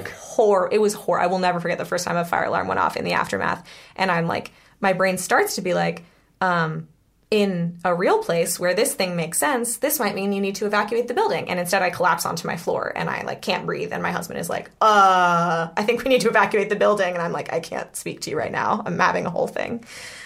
It was horrible. And I was so convinced all the time that the terrorists were like around the corner. I couldn't sleep. I would really have issues if I tried to get into bed, right? Because my head's going to hit the pillow. That's when the explosion's going to go off. So those were really deeply linked for me. And then I would have super, super vivid flashbacks and nightmares. So I remember, honestly, one of the things that was so hard was that I couldn't read. I'm a big reader, big writer, and I love to lose myself in a book. That's like my escape. And I couldn't concentrate for any more than like maybe 7 minutes at a time before like a really vivid flashback would take over, and I'd be back in that hotel with all the physical symptoms and emotional symptoms as if it's happening again. And so it was like everything in my life ground to a halt. And then if you think about someone who's not sleeping, who's having panic attacks, who can't work, can't focus, and so many of those things meant that I wasn't who I felt like I was, right? Like I couldn't relate to myself because I know myself as like someone who works really long hours and like loves their job. And, I couldn't do any of those things. So that was really tough. And then I'm telling myself that I'm weak and I'm useless. So that's really tough. Or the voice in my head is telling me that. And then I'm not sleeping. So like anyone who's sleeping 2 hours a night is like probably not their best self. It's going to catch up to you. Yeah, exactly. And that means I'm dealing with, like I'm really, really short-tempered, right? And so I'm screaming at my loved ones, dealing with all of this like rage, really bad rage. I had never really felt rage in my life before. I'm dealing with all this rage and then the guilt of that, right? All I wanted for 17 hours was to get out and get back to my family who I love so much. And here I am screaming at them for no reason. And I knew it was for no reason, but I could not control it. And then I'm collapsed in a ball on my floor crying, being like, I'm so sorry. Like, see, I shouldn't even be here. I don't deserve to be here, right? Like, because why should I deserve to be here if all I wanted was to get back to them? And now I'm treating them like shit, right? And so it's just a spiral, total shame spiral, guilt spiral. I was exhausted. I was a mess. And I had to bring this back, I had absolutely no self-compassion. It was like, I don't deserve. I remember saying all the time, I didn't fight the fucking terrorists, right? Like, I don't deserve to have any symptoms. I wasn't out there. I wasn't on the front lines. I wasn't fighting them. Why can't I get over it? I remember saying that all the time. Why can't I just get over it? And thankfully, therapy works. So talk about some of the things that helped you in therapy. Yeah, my goodness. So I would spend an hour a week, at times it was an hour every week, and at times it was 2 hours a week with my therapist. And then like every day I would have an hour to 2 hours of homework. So it was like, this was my life. Really? Oh yeah. But luckily I'm like a big nerd, so I was into it. Yeah. And it gave me something so much of healing from PTSD is getting back a sense of competence. I can make decisions. I can keep myself safe. I can leave my apartment without getting attacked, right? Because in the aftermath, our brain goes, okay, you ended up in a really bad situation. How'd you fuck that up? How did you end up in a hotel being attacked by terrorists? What are you going to do differently next time? And then you're like, well, I don't really know how I ended up there. And so I just shouldn't make any decisions at all, because apparently when I make decisions, it leads to really bad, really dangerous outcomes. So it's relearning that sense of competence. And that homework was a big part of that. Like, okay, I can do this assignment that she gave me, even if it's hard, even if it sucks, I can do it. And then watching how I would get a little bit better, a little bit better. And I was like, oh my God, I am competent. One of the worst casualties of trauma is doubting or discounting our instinct. Yes. Oh my God, that's so well put. It really is. And I'll never forget, I was talking to a woman who used to be a sheriff in Florida. And she said, every attack I've ever heard of, when women were attacked and they came into the station, do you know what they all had in common? And I was like, no, what? She's like, they all had a bad gut feeling that they ignored. She's like, I heard that from so many women. They'd think something about this isn't right, or I shouldn't go this direction, or, you know, and never, ever, ever discount your instincts, no matter what we've been through, because those instincts have been finally honed over a long period of evolution. So you gotta listen to them. And yet it's so hard when we're dealing with, say, something, OCD or something like that, where our brain is lying to us. Yes. To know when is it our healthy instinct and when is it the sickness, keeping us trapped indoors and pushing people away. Getting in the way. Yes. And I think that I was probably 27 when I realized, truly internalized the fact that our brains do lie to us. I did not know that growing up. I've always had a really mean voice inside my head. But I've never challenged it. And in a way, I became very dependent on it because I credit that voice with my success, right? I'm like, that voice is so mean to me, it keeps me motivated, right? Because I'll never be good enough, so I'll always push myself harder for more. And that came to a screeching halt when I got PTSD because I couldn't push myself through it. How do you get an A+ having PTSD, right? What's the superstar way to deal with mental health issues? There isn't one. And so I had to confront the fact that my brain was lying to me and begin to distinguish, exactly as you're saying, what's true that I'm hearing and feeling and what's not, because I feel them both acutely. Right. So how do I distinguish? But yeah, I had a ton of assignments in therapy. A lot of what I did was keeping my world from getting really small. You talked about curmudgeons who might make their world small because they've been hurt. That's a huge thing that happens in the aftermath of trauma, right? Okay, well, hotels aren't safe, and big crowds aren't safe, and loud noises aren't safe, and so we start to reel ourselves back. Well, I don't want to go to that restaurant because I can't enjoy it because I'm just going to be focused on where the exit is. So I'm going to skip, my friend's birthday and, all these events that are outside of my apartment. And for me, I love to work out. That's my zen. Read and work out. That's how I deal with life. And I couldn't go to the gym, right? All the times that someone will drop a weight, it was my heart was in my throat. So I was like, it's fine. That's fine. I don't need the gym. I don't need restaurants. I don't need the gym. I don't need the grocery store. And the list was getting really long of things I didn't need. And my world was getting really, really small. And so it was gradually re-exposing myself to those things to confront the lie that my brain was telling me, right? So you've got to go back to hotels gradually, right? This is not about white knuckling. This is not about how miserable can I make myself. This is, today I'm going to drive by a hotel and then process the fact that it wasn't being attacked and everyone there is safe. And tomorrow I'm going to sit in the parking lot. So this is kind of exposure therapy. Yeah, I did a lot of exposure-based work. And then processing the memory, talking it through, and then a lot of cognitive restructuring, right? I was absolutely convinced that all of the trauma my family had dealt with was my fault. And that was really difficult for me. I was like, if I wasn't so fucking stupid to have ended up in this hotel that was being attacked, my parents wouldn't have had to deal with 17 hours of feeling so incompetent and their life was being ripped apart. Which is crazy, because why should I take any guilt from the terrorists, right? 100% their fault. I'm sure of it today. But that was something my brain was telling me all the time. This is your fault. You've ruined their lives.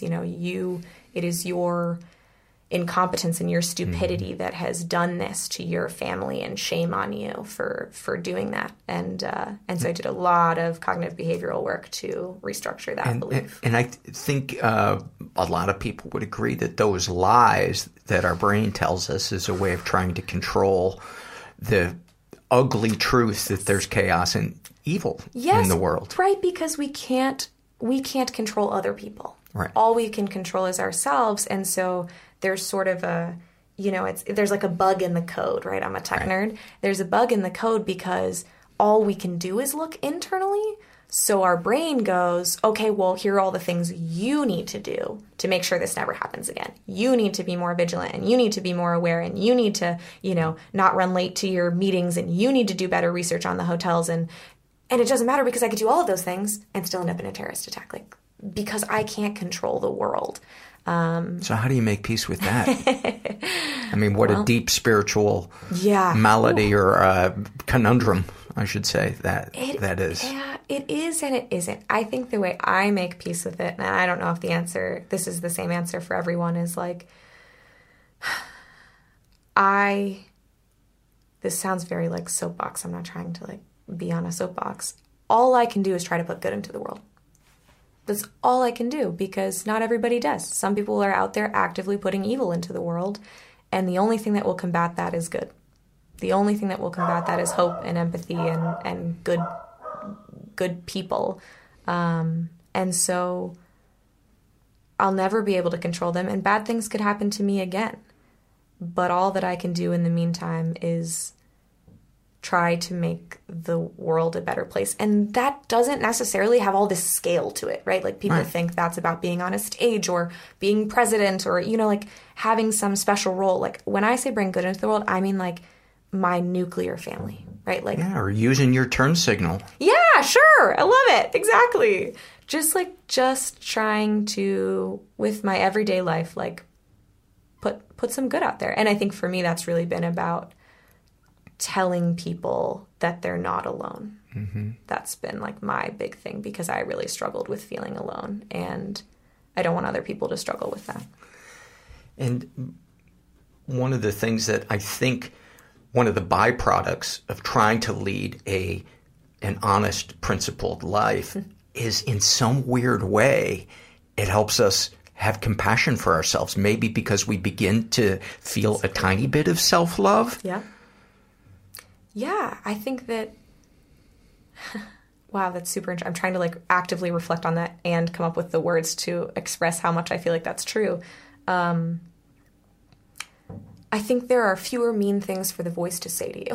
Yeah. Right? Yes, it's a defense attorney. Yes, exactly. But, I can stand by the priorities that I have in my life today. I really can. And I've thought them through. And I've worked through that and thought, how do I want to spend my time and how do I want to spend my life?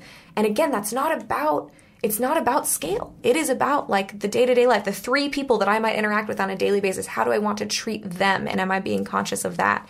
And so there are just it just kind of shuts that voice up a little bit, because that voice is we're too nice. The voice has less to say. So I think that is a good part of it. We get a little more self-compassion out of trying, and I'm not always successful. Sometimes I can be a real jerk, but I'm working on it. Yeah. That's the best I can do. Well, Meyli, thank you so much for the work you do, and for the book you wrote, and for coming by and digging deep back into this burning building and sharing these things in such an articulate way. Oh, thank you. Thanks for having me. And I think thanks for what you do, because this is a whole space that you created. Before people were doing this, right? People weren't really talking about mental health a decade ago. At least not my people. And you were like, we're going to have this talk. And I think that's so cool. And that's why your podcast means so much to me. So it's an honor to be here. That means a lot to me. Thank you. Thank you. Oh, and if people want to know more about you, where can they follow you on social media? Where can they buy your book? Your book is called Terrorist Girl? Terrorist Attack Girl, yeah. Terrorist Attack Girl. It's on Amazon. There's a hardcover paperback ebook, and then I narrated the audiobook myself. So if you're just need even more of my voice in your life, that's out there on Audible. And you can follow me on Instagram at Meyli Chapin. I really do. People message me all the time, and I really genuinely respond and really enjoy connection, right? If we can get connection out of tragedy, I think that's a beautiful thing. It really is. And then... and it's MEYLICHAPIN. Yep. And then the app is called Trauma Brace that I made for other survivors. And there's the at Trauma Brace is on Instagram as well, the Trauma Brace app. And so you can connect with me there also. Awesome. Thanks, Meyli. Thank you. Many, many thanks to Meyli. And I'm glad I finally figured out why the microphone didn't sound right. Professional as always. Let's dive into some surveys. This is from the Voice in Your Head survey, and this is filled out by a trans man who calls himself Ethy. And what are some of the things you tell yourself about yourself? I have a hard time trusting people. I'm bad with money. I'm lazy. Boy, I think the lazy one, I so believe that is the truth. I think a lot of people probably feel that way, that they think I'm lazy. I don't know. Does anybody feel like they're a consistently productive person, or do we all feel like we fall short? I'd like to think we all feel like we fall short. Anyway, this is from the Shame and Secrets survey filled out by a guy who calls himself Mike. He identifies as straight. He's in his 40s, was raised in a pretty dysfunctional environment. He writes, U.S. military family.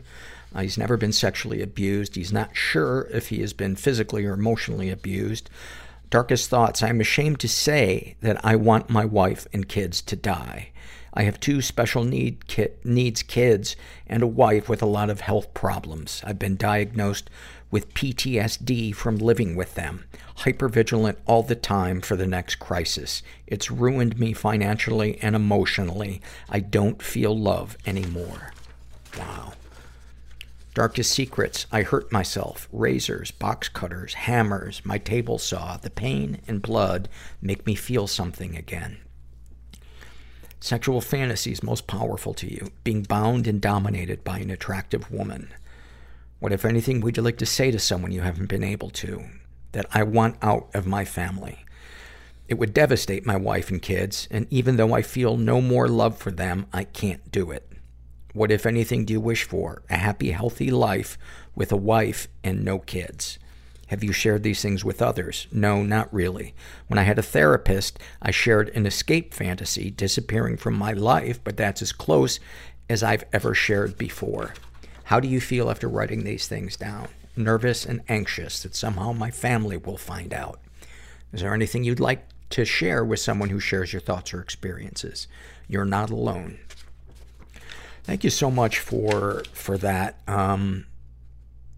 That is, those are the kind of truths that are so hard. I mean, I can't imagine what it's like being in your position. I don't have kids. I'm no longer married. I can't imagine, but I'm glad that you wrote it out. And I hope that helps. Sending you some love, buddy, and your family. Boy, did I handle that badly? I just felt like I dropped an egg onto a marble floor with that last one. I feel like I shouldn't have said anything. Like, sending you love. Sometimes I feel like such an idiot. I know you guys write in and you're like, oh, you're being too hard on yourself. But sometimes I do truly feel like, oh, you're such a fuck up. Is that really all you have to say for that? You dope. You self-centered dope. Can you now understand why I created the Voice in Our Head survey? This is a happy moment filled out by a woman who calls herself Crow's Feet. And she writes, I finally bought a clit stimulator after years of indecision. I do research, read pages of reviews, be one click away from a purchase, but then I'd back out over and over. I did that for years, but I finally bought one and holy fuck, it's amazing. I've never had an issue physically reaching orgasm, but in order to really turn myself on beforehand, I'd have to lean into a particular type of sexual fantasy, in parentheses, non-consensual and humiliating sex, that is directly tied to my childhood trauma. This purchase, though, this clit stimulator, wow. The literal press of a button and I can orgasm. So happy to not have to rely on those unhelpful fantasies anymore. I definitely think they used to be helpful to me. I think they were a safe and easy way to explore my sensuality and maybe take some control over my sexual trauma. For several years now, I've really let myself lean into those non-consensual fantasies because it felt kind of good to finally stop avoiding them. But lately, I've been annoyed with the little pep talk I usually have to give myself post-orgasm. You didn't do anything wrong. You're safe. Your fantasies do not have to become realities. You're not a bad person. I'd like to maybe never have to give myself that type of pep talk ever again. And now, maybe I won't have to. Thank you for that. And high fucking five to you. High five to you and your big, bad clit stimulator. This is from the Voice in Your Head survey filled out by a woman who calls herself Veronica. And what are some of the things you tell yourself about yourself? Mainly that I will never be able to succeed in life in general or be able to cope enough to function as well as the people around me. Wow, this is as good as the one I read before the interview. Just distilling the pain of being human into a sentence. That was beautiful. Thank you for that. This is from the Shame and Secret survey filled out by a trans man who calls himself Freud's wet dream. He is 19. Identifies, I've always adhered to the asexual label, but other people make me not so sure. He was raised in a totally chaotic environment. Ever been the victim of sexual abuse? Some stuff happened, but I don't know if it counts. I can't say no. I kept my mouth shut and complied, and enough people touched me that I either realized it was okay or I tricked myself into, quote, liking, unquote, sex. I'm still afraid. He has been emotionally abused. I didn't know the term covert/emotional incest before becoming a listener, and I get sick to my stomach because some of my only memories of my dad is him clutching me to his bare chest when I tried to wake him up in the morning. Instead of getting up, he would pull me under the covers and mutter how much he loves me and not to leave. Ugh. 10 years later, I can still smell his testosterone gel and hear him whisper, "Daddy loves you, baby. Don't go. It's cold. Keep Daddy warm." Does that count? Yeah. Yeah. That is super fucked up. Any positive experiences with the abuser? It has taken me 10 years to realize things about that bastard, and I feel like I remember new things every day. It's typically always feelings of disgust or plain hatred. Darkest thoughts. When I am intimate with my male partner, I usually get nervous in a submissive role, but I let it happen anyway. A few times, I've had the intrusive thought to dominate him and start punching, choking, and just hurting him. I think it's a fight or flight response, and I very often feel like I can't leave. I don't fight either. Darkest secrets. I was curious about sex in all its forms from a very young age. Around the age of 6, I would hurt myself, give myself black eyes, punch myself, drop to my knees so they'd bruise and I could press on the bruises, run over my feet with a toy bike until they bled. And I would lay in bed at night and think of terrible scenarios I could be put in to punish myself mentally. I would imagine being a few inches tall and being touched by a pervert or put in a baby's diaper. I didn't know what any of it meant. I just knew the general idea of sex, and it made me feel so bad to the point where I punished myself. By 12 or 13, I would go in chat rooms with a webcam, mine was usually blocked, but not always, to watch people masturbate and talk to me while they did it. Sexual fantasies most powerful to you. If you couldn't have guessed, I have a serious daddy kink. While I am a trans male and feel very dysphoric in skirts, I can't help but fantasize about me in a plaid miniskirt and much older man in a suit. I don't feel anything from thinking that. It's not even arousing, but it's where my mind goes. Sharing that makes me feel a little gross because now I can't stop thinking about my high school teachers. What, if anything, would you like to say to someone you haven't been able to? My dad doesn't know I'm transgender. I'd like to see him a year or two after hormone replacement therapy and just say, fuck you, I'm not your baby girl. What, if anything, do you wish for? I wish that I could pinpoint exactly what fucked me up, and I wish I could go back in time and figure out if that pervy neighbor touched me or something my dad did messed up my life. I wish I could find that moment and destroy it before it happened, so maybe I wouldn't have so many problems. Maybe. Have you shared these things with others? I call my partner Daddy, and he likes it. How do you feel after writing these things down? Nauseous, unclean. I feel like a worse person than I was 10 minutes ago. Is there anything you'd like to share with someone who shares your thoughts or experiences? While I said I'd like to find the one moment that messed me up so I could stop it, it doesn't work that way. Life is a series of small life-altering catastrophes. It's all about how you handle them as they come. It's okay to be fucked up. Thank you for that. And just the little snapshot you shared of what your dad would say to you is, it made my fucking skin crawl. So I feel like, listen, like, do you need any bigger moments? You know, and not that your dad should accept all the blame for it, but, I think sometimes we can put ourselves in a bit of a prison by spending all our energy looking for the moment that fucked us up, rather than just saying, hey, how can I start healing? How can I start getting better? How can I find connection and meaning in my life? This is an awfulsome moment filled out by a guy who calls himself Don't Mess with Married Women, Kids. And he writes, there's an email in my inbox from the Suicide Support and Resources Center reminding me that yesterday was one of the worst days I've experienced in the last 18 years. It's embarrassing, sorta. But it's also a reminder that even at my weakest, I can still fight to get past some serious pain, hurt, and disappointment. And I'm still here putting in the work to get back to where I was before, wanting it all to end. Even after the past month of absolute shit, I'm still hopeful about tomorrow. And thanks for giving me a place to put these words. Dude, that really touched me, man.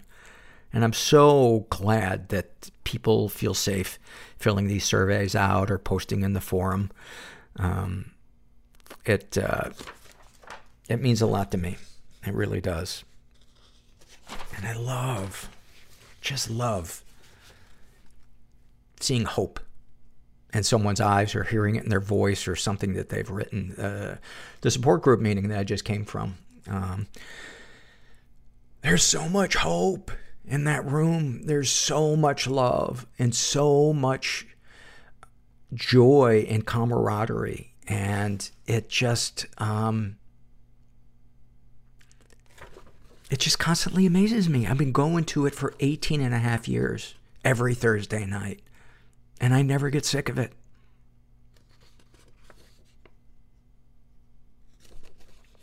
This is from the Shame and Secret survey filled out by a woman who calls herself Addicted to Chaos. She identifies as bisexual. She's in her 20s. Says that she was raised in a totally chaotic environment. She was the victim of sexual abuse and never reported it.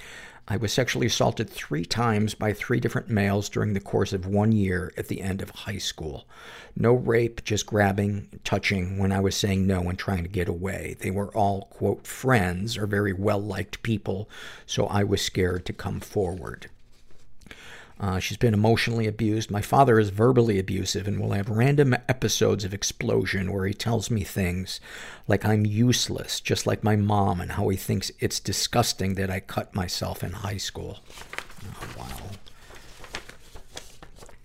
wow. Any positive experiences with abusers? Yes, my dad was my best friend growing up, and we would watch every episode of Gilmore Girls together, and various other, quote, girly shows, every single night for years. Darkest thoughts. I have the best boyfriend in the world. We've been together almost 4 years and lived together. He would never do anything to hurt me. However, I keep romanticizing my chaotic and unhealthy relationship with my ex and often fantasize about cheating on my boyfriend with him. I still speak to this ex and see him occasionally, and recently I told him if I ever get a, quote, free pass, unquote, he would be the first person I called. My boyfriend has no idea, and I hate myself for it. Sometimes I wonder if it's my sex/love addiction and daddy issues that make me crave being around someone unpredictable and unstable. But I also wonder if my gut is telling me I need to be with this person since these strong feelings have lasted 10 years. Those are great questions. I mean, my first thought when I read that was, oh, that sounds like, sex or love addiction or daddy issues. But the fact that, you say it was an unhealthy relationship with your ex. So why would you want to get back into an unhealthy relationship? Intellectually, why would you? Emotionally, it's so funny how our emotions can just be so completely disconnected. We can know. Like, I used to know, dude, you don't need another drink. But it's like there was something inside me that was like, no, we need another drink. Darkest secrets. Everyone thinks I am recovered from opiate addiction and my eating disorder, but I am still actively craving drugs and have eating disordered thoughts daily. And any time I stumble across pills, I will steal them. My therapist has no idea that I have not remained 100% clean over the past 2 years. Sexual fantasies most powerful to you. I often masturbate to porn that features rough or forceful sex. Nobody knows this. I know it's a common response to being sexually abused, but it makes me sick. Have you shared these things with others? I have one best friend I tell everything to, other than the sexual fantasies part. And she is non-judgmental because she is just as disordered and addicted as I am. How do you feel after writing these things down? Very weird and embarrassed, but also relieved to admit all of this to someone. Thank you for sharing that. Oh man, when that fucking monster is awake. I had surgery, I don't know, maybe 12 years ago, so I'd been sober like 7 years at that point. And they gave me something to relax me before the surgery, and it was fucking heaven. And on top of that, there's a nice nurse with a nice smile asking me if I'm okay and putting warm blankets on me, and I'm being, wheeled around on a gurney is just like heaven. And I remember waking up post-surgery, and I guess I was withdrawing from the opiates they gave me for the surgery, and I could feel that fucking monster in the cage of like wanting drugs. And thankfully I didn't seek them out, but man, when that monster starts wagging its tail, it is, whether it's food or drugs or shopping or sex, fuck, it feels so powerful. This is from the Voice in Your Head survey filled out by a woman who calls herself Help, I'm This. And what are some of the things you tell yourself about yourself? I feel like a social pariah, like the town freak, or one of those people that other locals see and shake their heads at and think, this town is going to shit. I am so crushed about where I am in life right now, dealing with autism and severe anxiety without a social safety net for the last decade. Mental illness and disability at age 30 is really hard to deal with on your own. I cannot imagine. Mental illness with insurance is still a motherfucker to deal with. And all that other stuff thrown in on top of it. I'm sending you some love and good vibes, man. And then finally, this is from the Love survey, and this is filled out by a person who calls himself Egg. And they write, I love the gross smell of dog's ears, eyeball junk, and toes. I love napping in the afternoon and waking up as the sun is setting right on my face. I love sour candy, ring pops, Tootsie Rolls, and chocolate-covered cherries. I love the checkout guy at my grocery store who flirts with me and asks what I'm going to make with the food I'm buying. And I love that he carries my groceries to the car sometimes when there's no one else in line, even if it's one bag.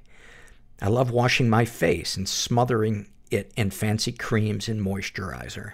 I love every Friday when I remember there's a new episode of this podcast and my morning commute is full of weird, sad fucks like me. I love conversations with no words with strangers when someone is acting like a dick in public. Oh, that is a fucking great one. Just that look of, oh boy. I love casual intimacy with strangers. I love puzzle games with endless levels. I love the first blow of my nose after a good cry. Oh my God, that's such a fantastic one. And it's always more than one tissue can handle. I love my emotional support water bottle, filled to the brim with ice and cold-ass water. I love finding song lyrics that perfectly relate to how I'm feeling. I love sticking my cold hands into the fold of my belly for warmth. I love cutting and dyeing my hair or getting a tattoo to dress up my meat sack. You would be a good guest. I feel like the world is going to collapse in on me. Oh no, I'm sorry. I was like, that's not a great love. I love my support group, adult children of alcoholic and dysfunctional adults, and how I now have 10 different people I could call when I feel like the world is going to collapse in on me. I fucking love adult cartoons. The mix of childlike drawings and big adult feelings and concepts really does it for me. I love myself for carrying me through all these terrible memories and not deciding to end my life before I even get a chance to start it. Holy shit, Egg. You fucking crushed it. I love when you guys give me a survey that I'm like, oh, of course that's going to end the podcast. That's a mic dropper.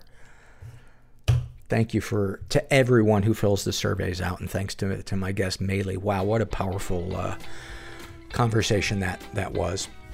And if you're out there and you're feeling stuck, just never forget that you are not alone. And thanks for listening. Everybody I know is bizarrely beautifully Everybody fucked up I in know some is weird way. bizarrely beautifully Everybody fucked up I in know some weird is way. Bizarrely beautifully fucked up in some weird way.